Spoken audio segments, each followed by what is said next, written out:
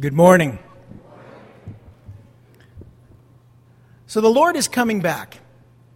Amen? And the thing that I'm struck by, and I'm so blessed that Bill shared that scripture, we don't compare notes in worship. We trust the Holy Spirit. We don't have a little powwow and say, Russ, you share this song, and Bill share this scripture, and I'll be teaching on this. Although I do let them know what I'm going to be teaching on. That's pretty easy to figure out because we go verse by verse, chapter by chapter through books of the Bible. But one of the things I'm struck by that scripture that Bill shared is Jesus could not have made it any more clear that he's coming back again.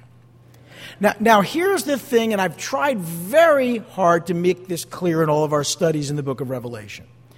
If you're walking away from a study in the book of Revelation, freaked out, scared, and buying dried food for the next 30 years, then you have not gotten the message. Now, I'm not saying you can't buy dry food and you can't prepare and you can't do the precious metals thing. You can do all those things. But listen, your hope can't be in your being able to prepare for the inevitable destruction that comes on this earth. The destruction is going to be so severe that, quite frankly, it won't matter how much gold and silver and dried food you have. So at some point, you're going to have to trust God. So you can trust God today. What I'm encouraged by, and I forget this sometimes, is that 20, 30 years ago, I remember sitting around with old friends. Well, they weren't as old as they are now. But I remember us talking about what's it going to be like in the last days? What's it going to be like when, they're calling evil good and good evil? What's it going to be like? And, I never thought it would be like this. Well, here we are. We're years into what you can easily qualify as the darkest of days. Does that mean the Lord can come back tomorrow? Well, the Lord could have came back yesterday. The Lord can come back at any time. But here is our hope. Our hope is not in the circumstances of the next election or court cases or in a candidate. Our hope is actually in Jesus Christ. And I just want you to stop a moment and think, if Jesus said these things were going to happen, did he say they were going to happen? And they're happening. Are they happening? Then who's in control? Let's pray. Lord Heavenly Father, we thank you for your word, and we thank you for the encouragement, not for the darkness. We don't thank you for the darkness. But you allowed the darkness, and we thank you for telling us in advance that it would come, so that when it finally did start to happen in our lifetime, we're able to look back and believe and have faith. Rather than discouraging us, although it's frightening at times, we're actually encouraged because you said it was going to happen, it's happening, and yes, it's getting worse, but ultimately it's going to get a whole lot better when you return. So here we are living in these dark days. We pray that you would use us, speak to our hearts, encourage us, and that we would come away from a study that talks about your judgment on the earth, actually encouraged not so much because of judgment, but because of mercy. That you've given us time now, not only to set our hearts right with you in our own lives, but to share the gospel message with those that need to know it. To take the time and make the most of the time because the days are evil. To seize every opportunity to do the things that you've called us to do, to share your word, to preach the gospel. We have this opportunity now. May we make the most of it. We pray in Jesus' name. Amen. We're going to come back to that theme in just a minute. But that's the most important thing I can share with you today. I could probably just sit down and say, that's it. That's what you need to know. But the Lord gave us a little bit more information, and we've been going through the book of Revelation. Of course, Resurrection Sunday, we diverted for 1 week to talk specifically about the resurrection of Jesus Christ.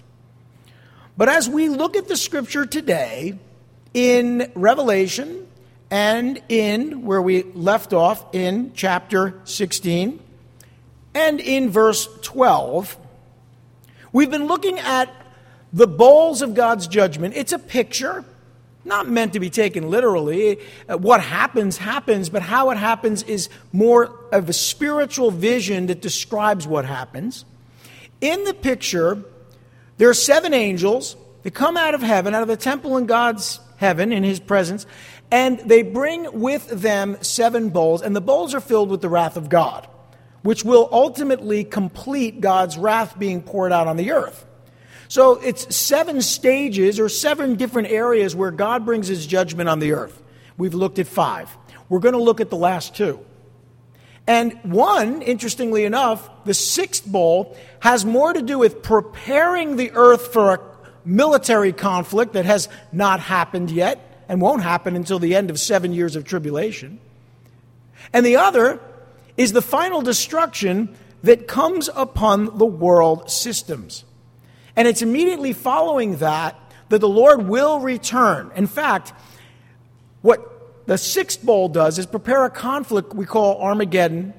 It prepares that. It all begins to happen. And then really, essentially, the 6th bowl is that conflict, which is less of a conflict and more of a bloodbath. We've looked at it already. This book doesn't always go chronologically. There are little parentheses. We'll see that there's one today as well, where we divert just a little to see some of the details behind the events that are mapped out for us. But let's pick it up now in verse 12, where we read, the 6th angel poured out his bowl on the great river Euphrates, and its water was dried up to prepare the way for the kings of the east. That is, the kings from the east traveling west. I believe you can literally translate that, the kings of the rising sun, because east is where the sun rises. Well, then we're told in verse 13, then I saw 3 evil spirits that looked like frogs. That's kind of creepy. And they came out of the mouth of the dragon, out of the mouth of the beast, and out of the mouth of the false prophet, and they are spirits of demons, performing miraculous signs, and they go out to the kings of the whole world to gather them for the battle on the great day of God Almighty. So there are things being prepared. This is, if you play chess, you set up in your opening, you sort of set the board. And then you have a mid-game where you try to develop your strategy. As you get to the end game, you're closing the deal. We are in the end game. We are in the place where God is bringing about the ultimate judgment that he promised he would bring. It's taken most of the 7 years, but definitely the last 3.5 years of this time period we call Daniel's 70th week, or the tribulation period of 7 years. And this last 3.5 years have been really intense. You had seal judgments that set the stage for this demonic world empire, and then you had trumpet judgments that brought God's judgment on the earth, and now you have the bowl judgments which complete God's judgment on the earth. Think of it that way. And in this moment, the 6th angel pours out his bowl. That is, God targets the river Euphrates. Why would he do that? Well, the water is dried up in the river Euphrates for a specific purpose, to prepare the way for the kings of the east. Now, how it's dried up is unimportant. That it's dried up is important. This would greatly affect the geography of the Middle East. When Israel had been attacked over the centuries, indeed millennia really, that area of the world, was always attacked from the north, because you'd have to cross a rather arid land, even today, a desert, and you'd ultimately make your way to the river Euphrates, and for the most part, for ancient armies, it was impassable. So they'd have to go north where they could cross and come down from the north. That's what Ezekiel tells us will also happen in the last days. So if the river Euphrates wasn't there, or if it was dried up, that would change everything. And God does, in this moment, change everything with a purpose. And we'll see that that purpose is to bring about a conflict, a world conflict, greater than any world war that we could possibly imagine. It's important to note that in the last days, we tend to think of Satan ruling the planet. Destroying the planet, yes. Although God will allow a lot of that destruction, the Eurocentric power, which we sometimes refer to as the beast or the kingdom of the beast, is not the only power on the planet. They do take over Israel at a certain point. But there are sections of the Middle East they never gained power over, specifically the areas of Jordan, which were anciently called Moab, Ammon, and Edom. That area is not controlled at all. In fact, we believe the Jews will flee there to escape the wrath of the Antichrist. But also in the east, there will be what I imagine to be the nations that are currently east of the Middle East. So you think of nations like India and China, Japan maybe not. But the Pacific Rim nations, those nations to the east, will not be under the control of the Antichrist. Oh, they'll be influenced, but not under their control. Now, here's the thing. We live in an age where the world is fairly united by comparison to 100 years ago. And the world being united with the United Nations and all of the Eurocentric power, this European Union. But the world is still very divided, extremely divided, so much so that China, Russia, North Korea, Iran, these nations are not a part of the global community. They're not. So in the last days, there will be various different factions and powers on the planet, just like there are today. So don't wait for there to be this one world government. We talk about that, but it's really a one Eurocentric world government. And that begins to make sense as we read this, because there are kings from the East. There are other powers on the earth at this time. Many people look at this and say, well, what about the United States? Well, the United States is in a hemisphere that was unknown to the people of biblical times, clearly. So the United States is not mentioned. Anyone who tells you otherwise is making up stories to sell books. How could it be mentioned? Now, if God revealed that there was a new world that would be discovered in the 1400s, that'd be one thing. But the reason we're not mentioned is because we don't factor in to the narrative. What will happen to us is anyone's best guess.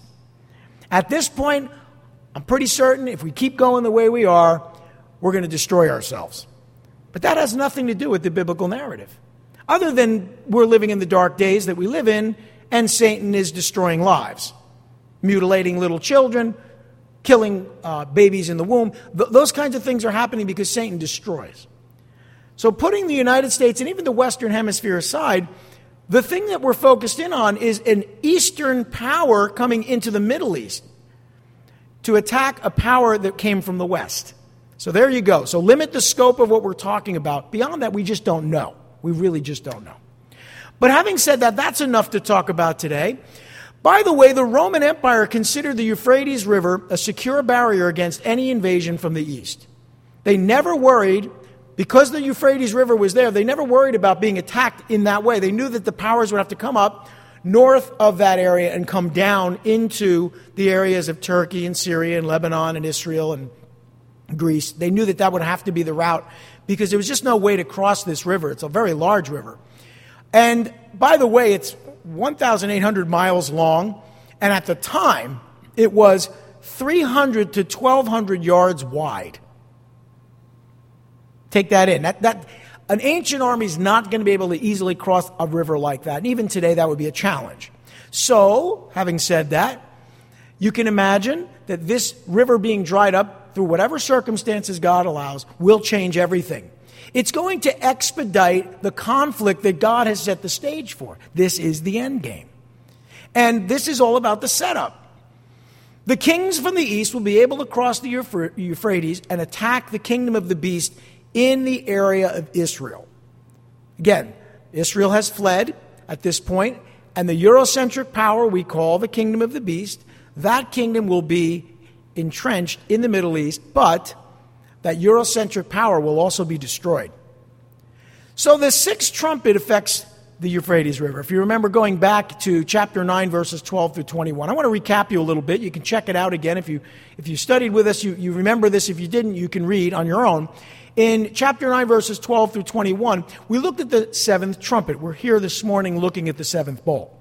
But all of the bowls and the trumpets are linked because one begins the judgment and the other completes the judgment.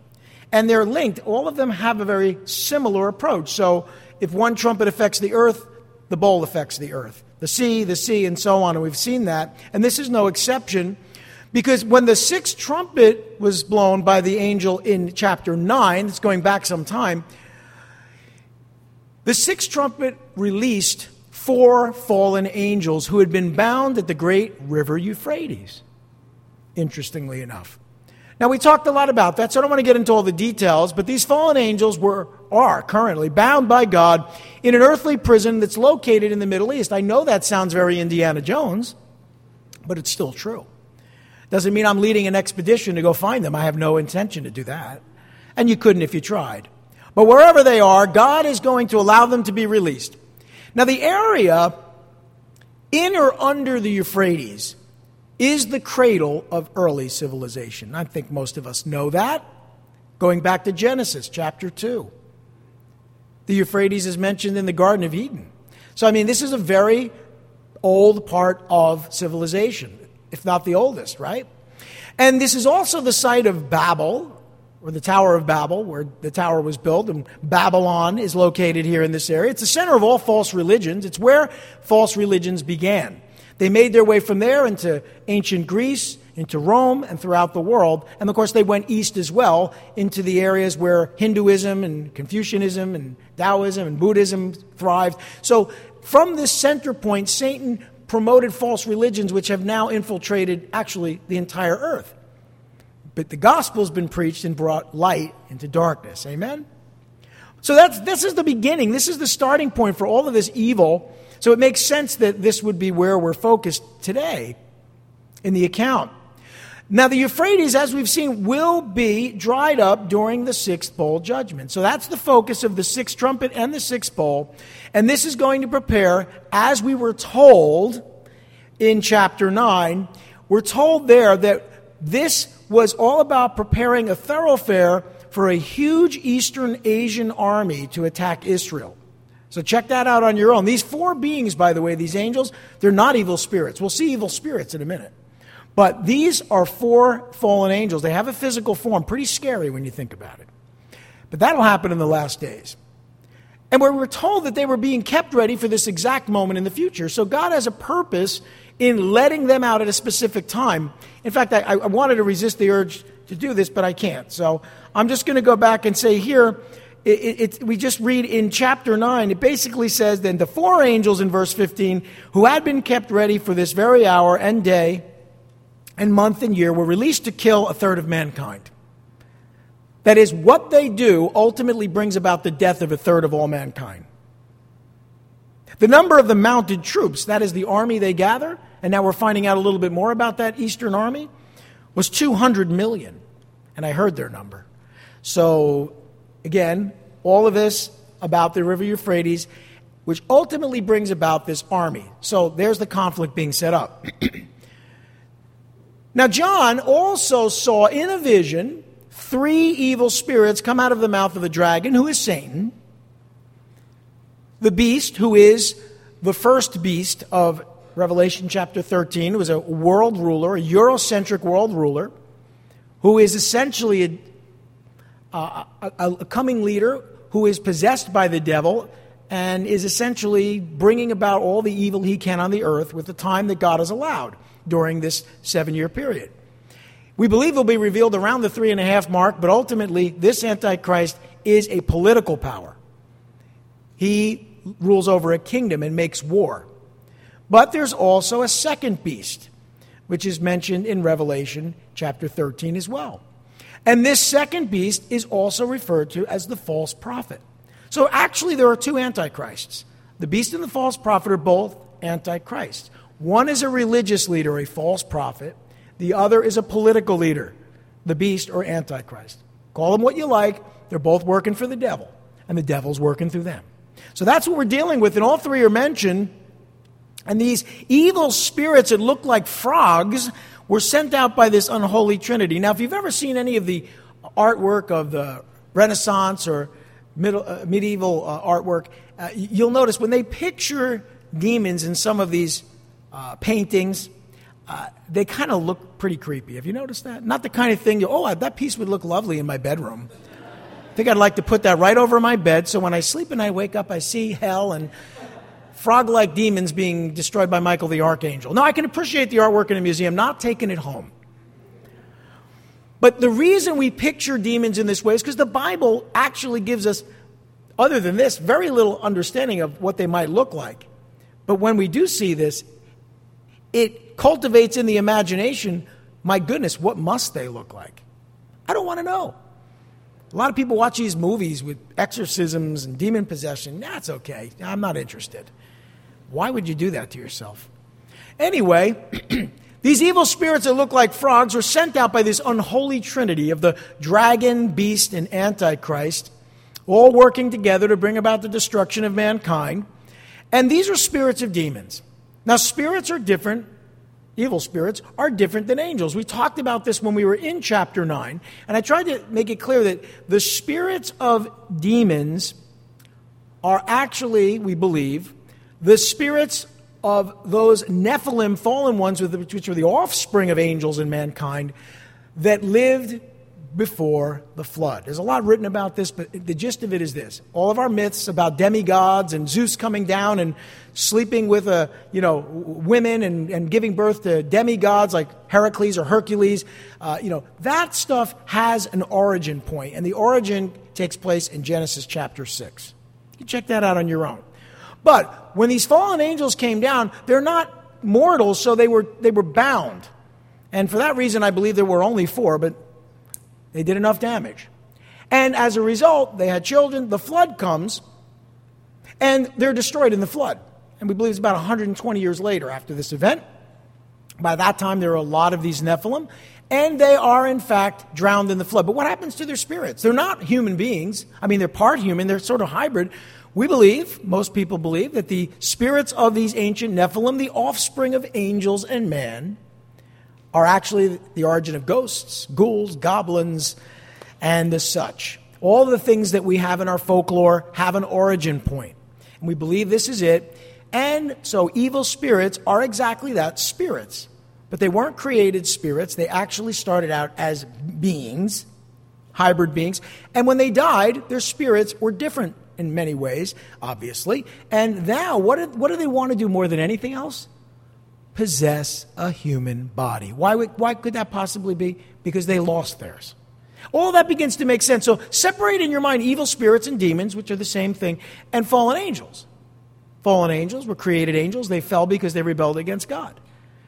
Evil spirits are the spirits of the offspring of man and angels. I know this sounds like something out of a fairy tale, but our fairy tales are based on the truth.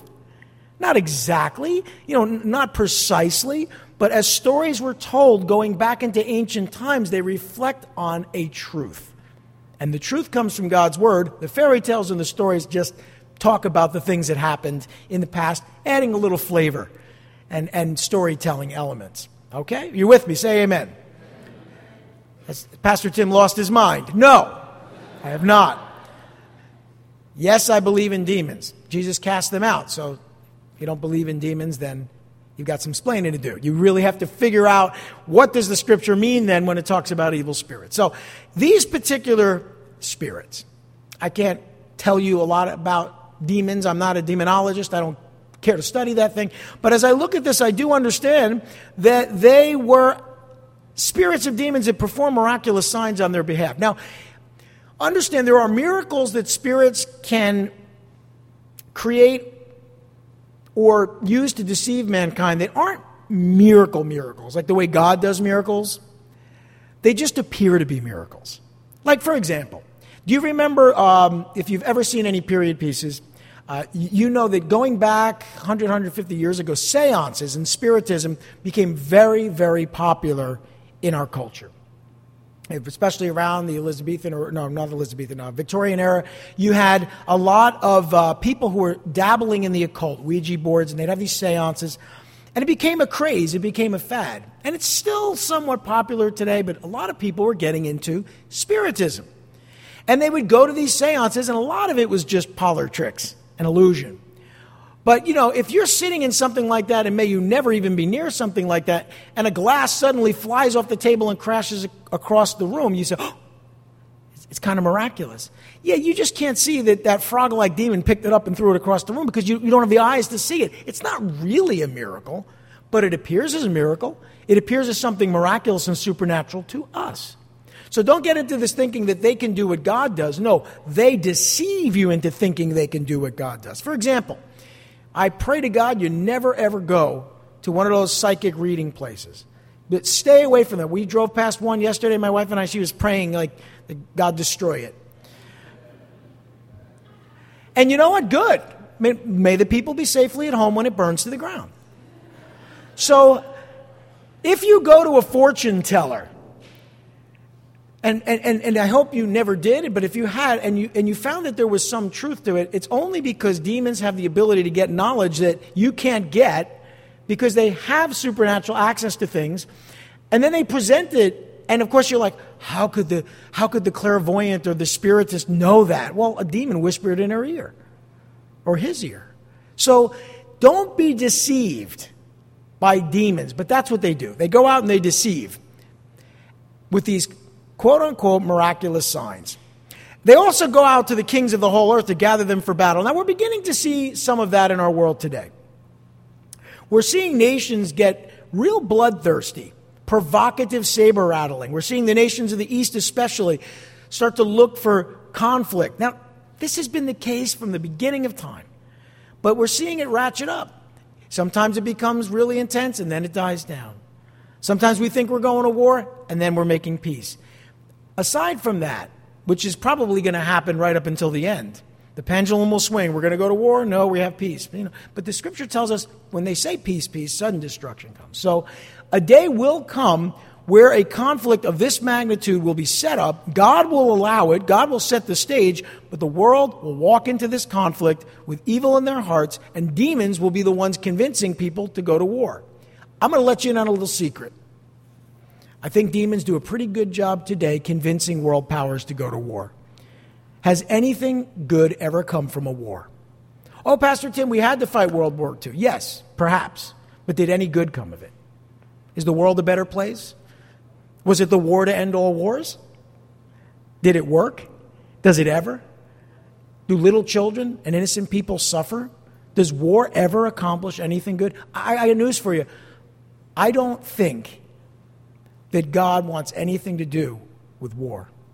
Now, you might say, oh, but Pastor Tim, remember in the Old Testament, remember the evil people? Okay. When God specifically reveals in his word in that way that there needs to be a conflict, yes. In this particular instance, he allows it, yes. Other than that, I would err on the side of peace. He's the Prince of Peace. I would err on the side of not going into conflict unless absolutely necessary. But what is it that our world, and especially the military-industrial complex, just loves for people to die in conflict? Where does that come from?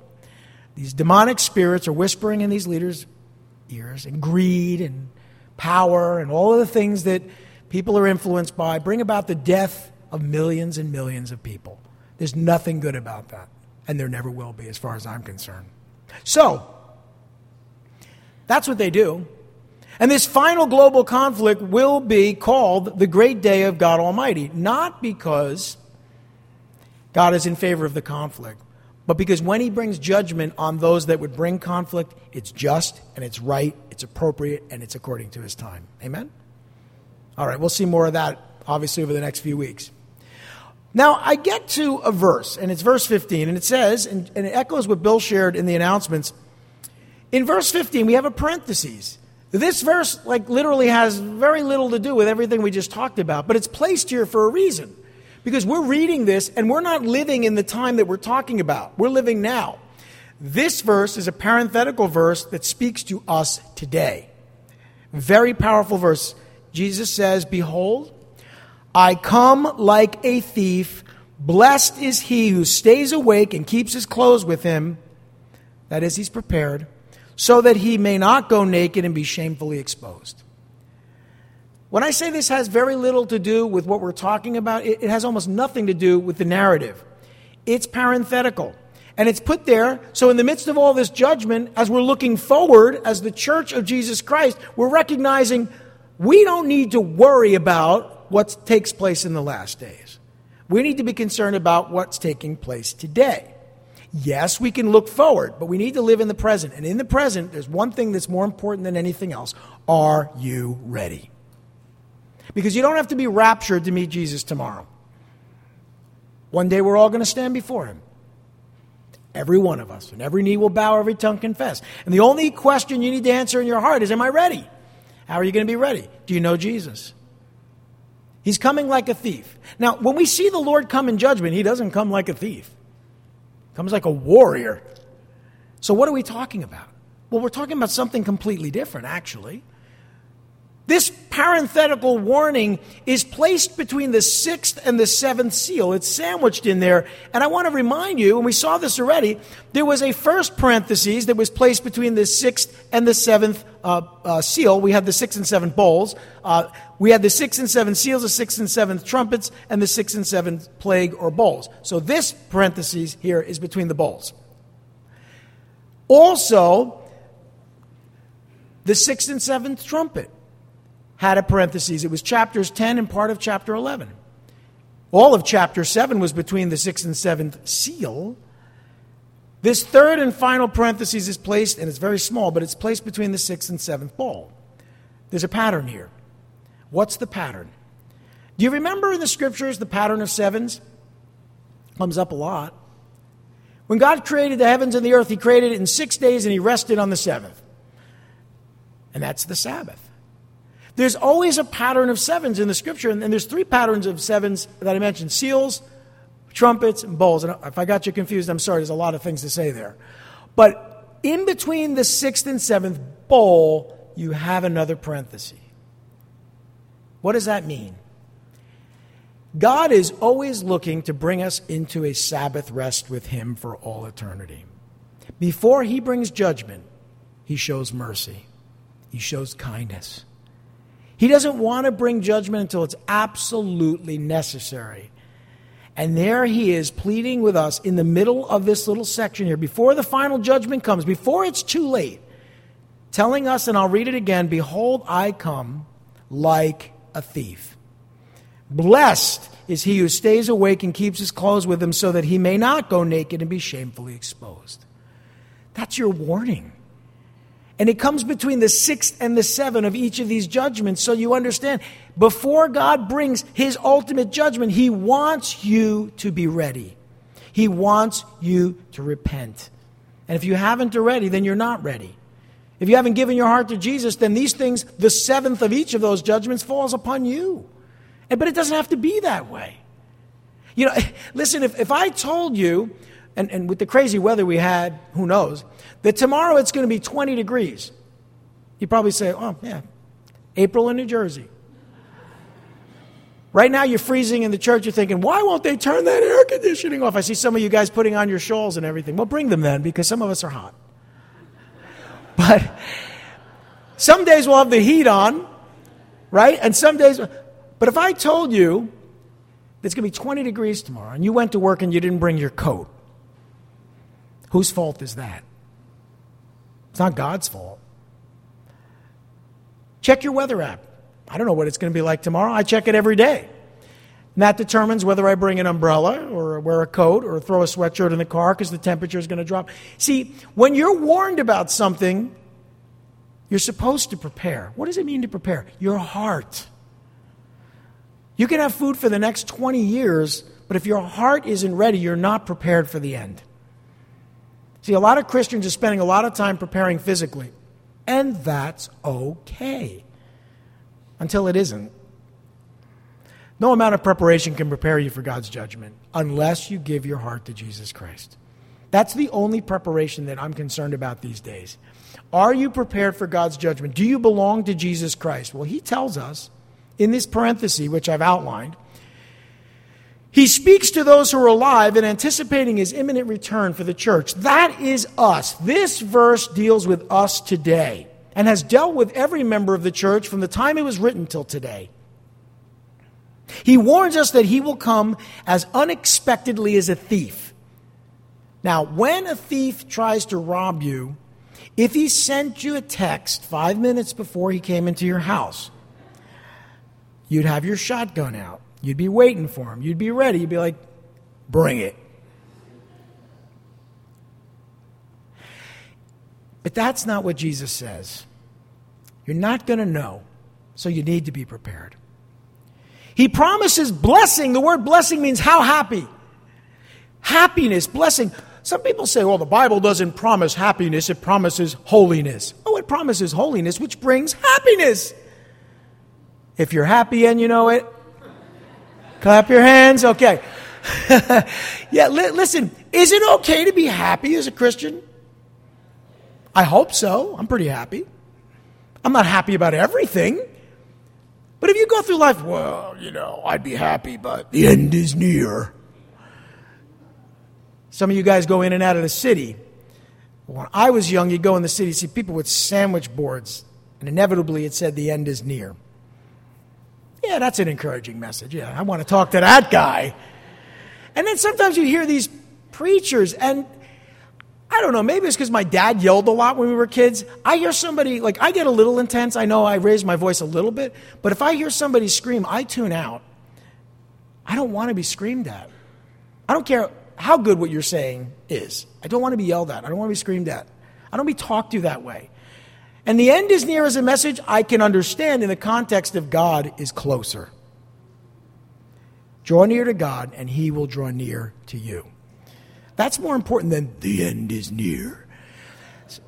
I don't think we have anybody here today, but I know some Christians, every time you talk to them, it's the end is near.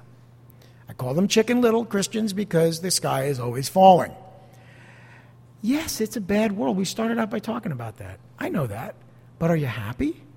Well, I can't be happy. The world is, this, that, the liberals, the progressives. I can't be happy. Blessed is the man who walks in the counsel of what? The godly. Blessed. Blessed. You can be blessed in this world, and the word literally means, oh, how happy. So don't tell me you can only have joy. Joy is great. I'll take joy every day. But you can have happiness too. Now, you're not going to be happy every day, but blessed is the person who, as it says here, stays awake. Not woke. See, because woke is really asleep. Awake, not awoke. Those who are awake are those that can, with open eyes, see what's really going on in the world. The demonic activity, the craziness, the corruption. But they don't spend their evenings screaming at the television. I told you, I stopped watching those news stations. And I agree with just about everything they say. But you know what? I just don't want to be miserable. If the Lord's going to come back in the next week, I want my last week to be as happy as it can be before I go into eternal joy. I read the news, you know that. But I don't want to be amped up. I don't want to live my life miserable. And you know what? The world is looking at us and they're saying, why would I want to be a Christian? They're miserable. They're always yelling and screaming and talking hate. And I'm not saying that preaching righteousness is hate, but sometimes we get a little hateful about preaching righteousness, if we're going to be honest. It's love. Oh, we don't tolerate sin. We call sin out. But wait a minute. Where's the incentive? I'm going to tell you something. There have been people, even recently, even just this last week, who have come to visit our church. People we love and care about. And the hallmark of their experience, they were happy to be here. Doesn't mean everybody gets saved. I accept that. People have to make a decision. I'm kind of a live and let live guy. You want to continue. What am I going to do? It's your choice. God gave you free will. Why should I take it away or try to? But when the experience of someone who's not a Christian coming to churches, they walk away and they had a great experience and they were happy to be here, score. Because if we're not showing them the joy of the Lord and happiness in our lives, why would they ever want to give their heart to Jesus Christ? So Jesus says you're blessed if you stay awake. You're aware of what's going on. So it's funny, these people, I hope I'm not insulting anyone, but 24 hours a day watching YouTube videos seem very angry to me. Oh, they're awake. Oh, they know everything that's going on. They know stuff I never even dreamed up, but they're very miserable. Listen, that is not who we're called to be. They will know you by your love one for another. I've said enough. So, that's why I'm a pretty happy guy. To be honest, not about everything that's going on in the world. But God is blessing me because I'm awake. I'm in His Word. I'm hearing from Him. I'm worshiping Him. I'm serving Him. I'm serving others. Why wouldn't I be filled with joy and happy? So Jesus warns us, but He also promises blessing to those who are prepared. So are you prepared? Those who are spiritually awake and not asleep, those are those who will be blessed and happy. But those that are properly dressed, we're told, and will not be naked or shamefully exposed. What does that mean? That's symbolic language, because garments in the Scriptures are used as pictures of spiritual and practical righteousness. They are used to describe spiritual righteousness. Now, when we talk about garments in the Scripture, we have to go to a couple verses. I'm going to just read it for you. I'll turn in Galatians chapter 3, verse 27 says this. Paul writes, "For all of you were baptized into Christ, all of you who were baptized into Christ have clothed yourselves with Christ." What does that mean? Well, we are given the righteousness of Jesus as a garment to put on. Now, when you put a garment on, people might say, "You look great in that garment." Do they mean the garment looks great? Well, the garment brings that look, but the garment is external to you. You wear a really nice jacket, you take it off, you're no longer wearing it, but we're told to put on Christ. And so the garment is His righteousness. It doesn't belong to us, but when we put it on, we look good. We are good. We're righteous in Christ. Notice, that's imputed righteousness, not your righteousness. Your righteousness is what? What did Isaiah tell us? Filthy rags. But you put on Christ's righteousness, His garment, if you will. We're called to put on the nature of Jesus in practical holiness. That is, be like Jesus. How do we do that? Through the power of the Spirit. But there's another scripture I want to read for you, and it's in Ephesians 4, verse 20. Paul writes, "You, however, did not come to know Christ that way. Surely you have heard of Him, and were taught in Him in accordance with the truth that is in Jesus. You were taught with regard to your former way of life to put off your old self, which is being corrupted by its deceitful desires, to be made new in the attitude of your minds, and to put on the new self, created to be like God in true righteousness and holiness." Again, we have this picture of almost like a garment you put on Christ. That's what we do when we give our hearts to Jesus Christ. His nature becomes our nature, external to us, yet imputed to us. So it's His garment, it's His righteousness, but now it belongs to us. It's been given to us. Imputed to us is the word we use in theology, but that's the same thing. Understand, that's what it means to be properly clothed. In our scripture today, we see very clearly that Jesus wants us to not only stay awake, but keep our clothes. Stay dressed. That is to be prepared. Right? But we know what that means, because being naked and shamefully exposed is what the person who doesn't put on Christ can be described as. The righteousness is filthy rags. They're not properly clothed. We are warned not to be found without a covering. Now, does that sound familiar to anyone? Let's go back a few books, like all of them. Let's go back to the first book of the Bible. Sin comes into the world. Adam and Eve realize they've sinned. They realize they're sinners. And what's the first thing they want to do? Cover up. You know, the word for atonement means to cover. They literally want to cover up their sin. They want to cover up their bodies because they are embarrassed by who they are. We don't need to be embarrassed because we have Christ's righteousness to cover us. Not fig leaves. And by the way, what did God give those two individuals, Adam and Eve, in the garden? Skins of animals. Sacrifice. The very first sacrifice.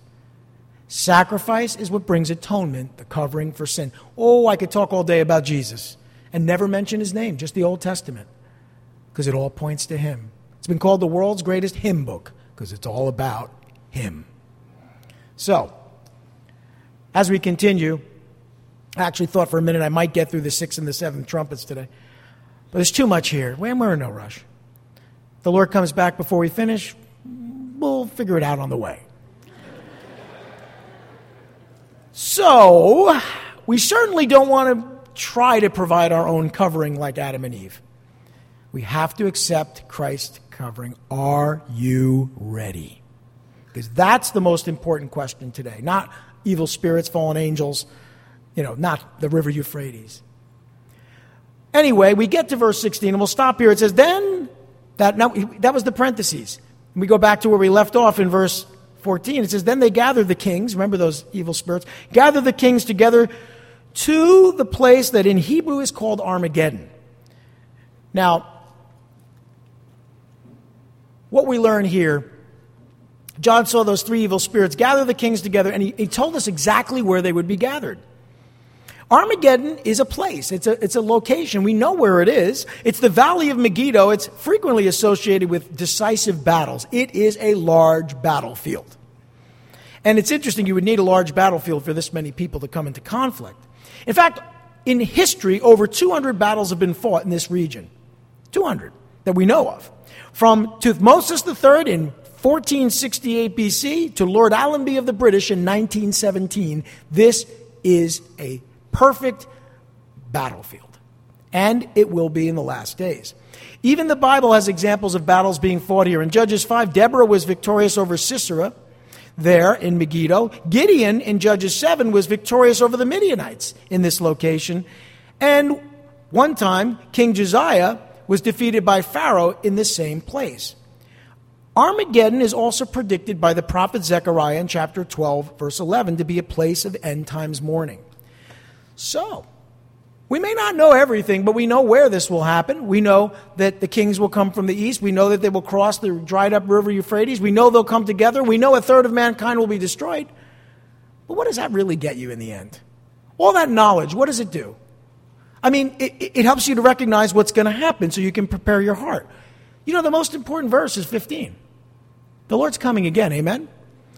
And for us who are alive right now, that's not going to be him coming in judgment. That's going to be him coming to rapture us, catch us up into heaven, to where we can spend all eternity with him and forever be with the Lord. I'm going to leave you with something a little bit more encouraging than the Valley of Megiddo or Armageddon, which will ultimately be a bloodbath, and we will see that.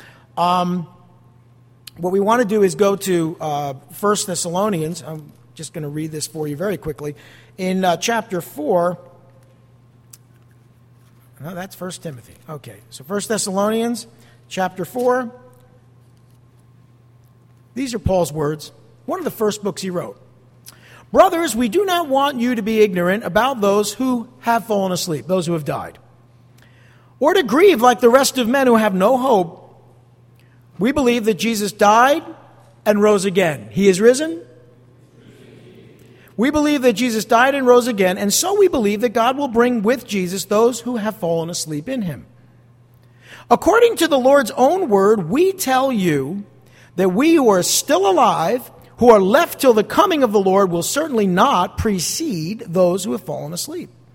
For the Lord himself will come down from heaven with a loud command, with the voice of the archangel, and with the trumpet call of God, and the dead in Christ will rise first.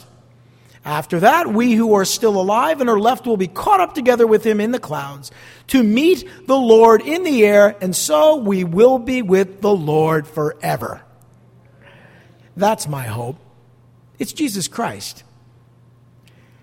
Verse 18, Paul says, therefore encourage each other with these words. Are you encouraged? Say amen. I'm going to ask the worship team to come up. If we're encouraged, then no room for this nonsense. No walking around the sky is falling. Stop it. The banks are failing. The world is coming to an end. If I hear you talking like that around here, that's negative talk. Is it true? Maybe. I don't care. What's more true to me is that Christ is coming again.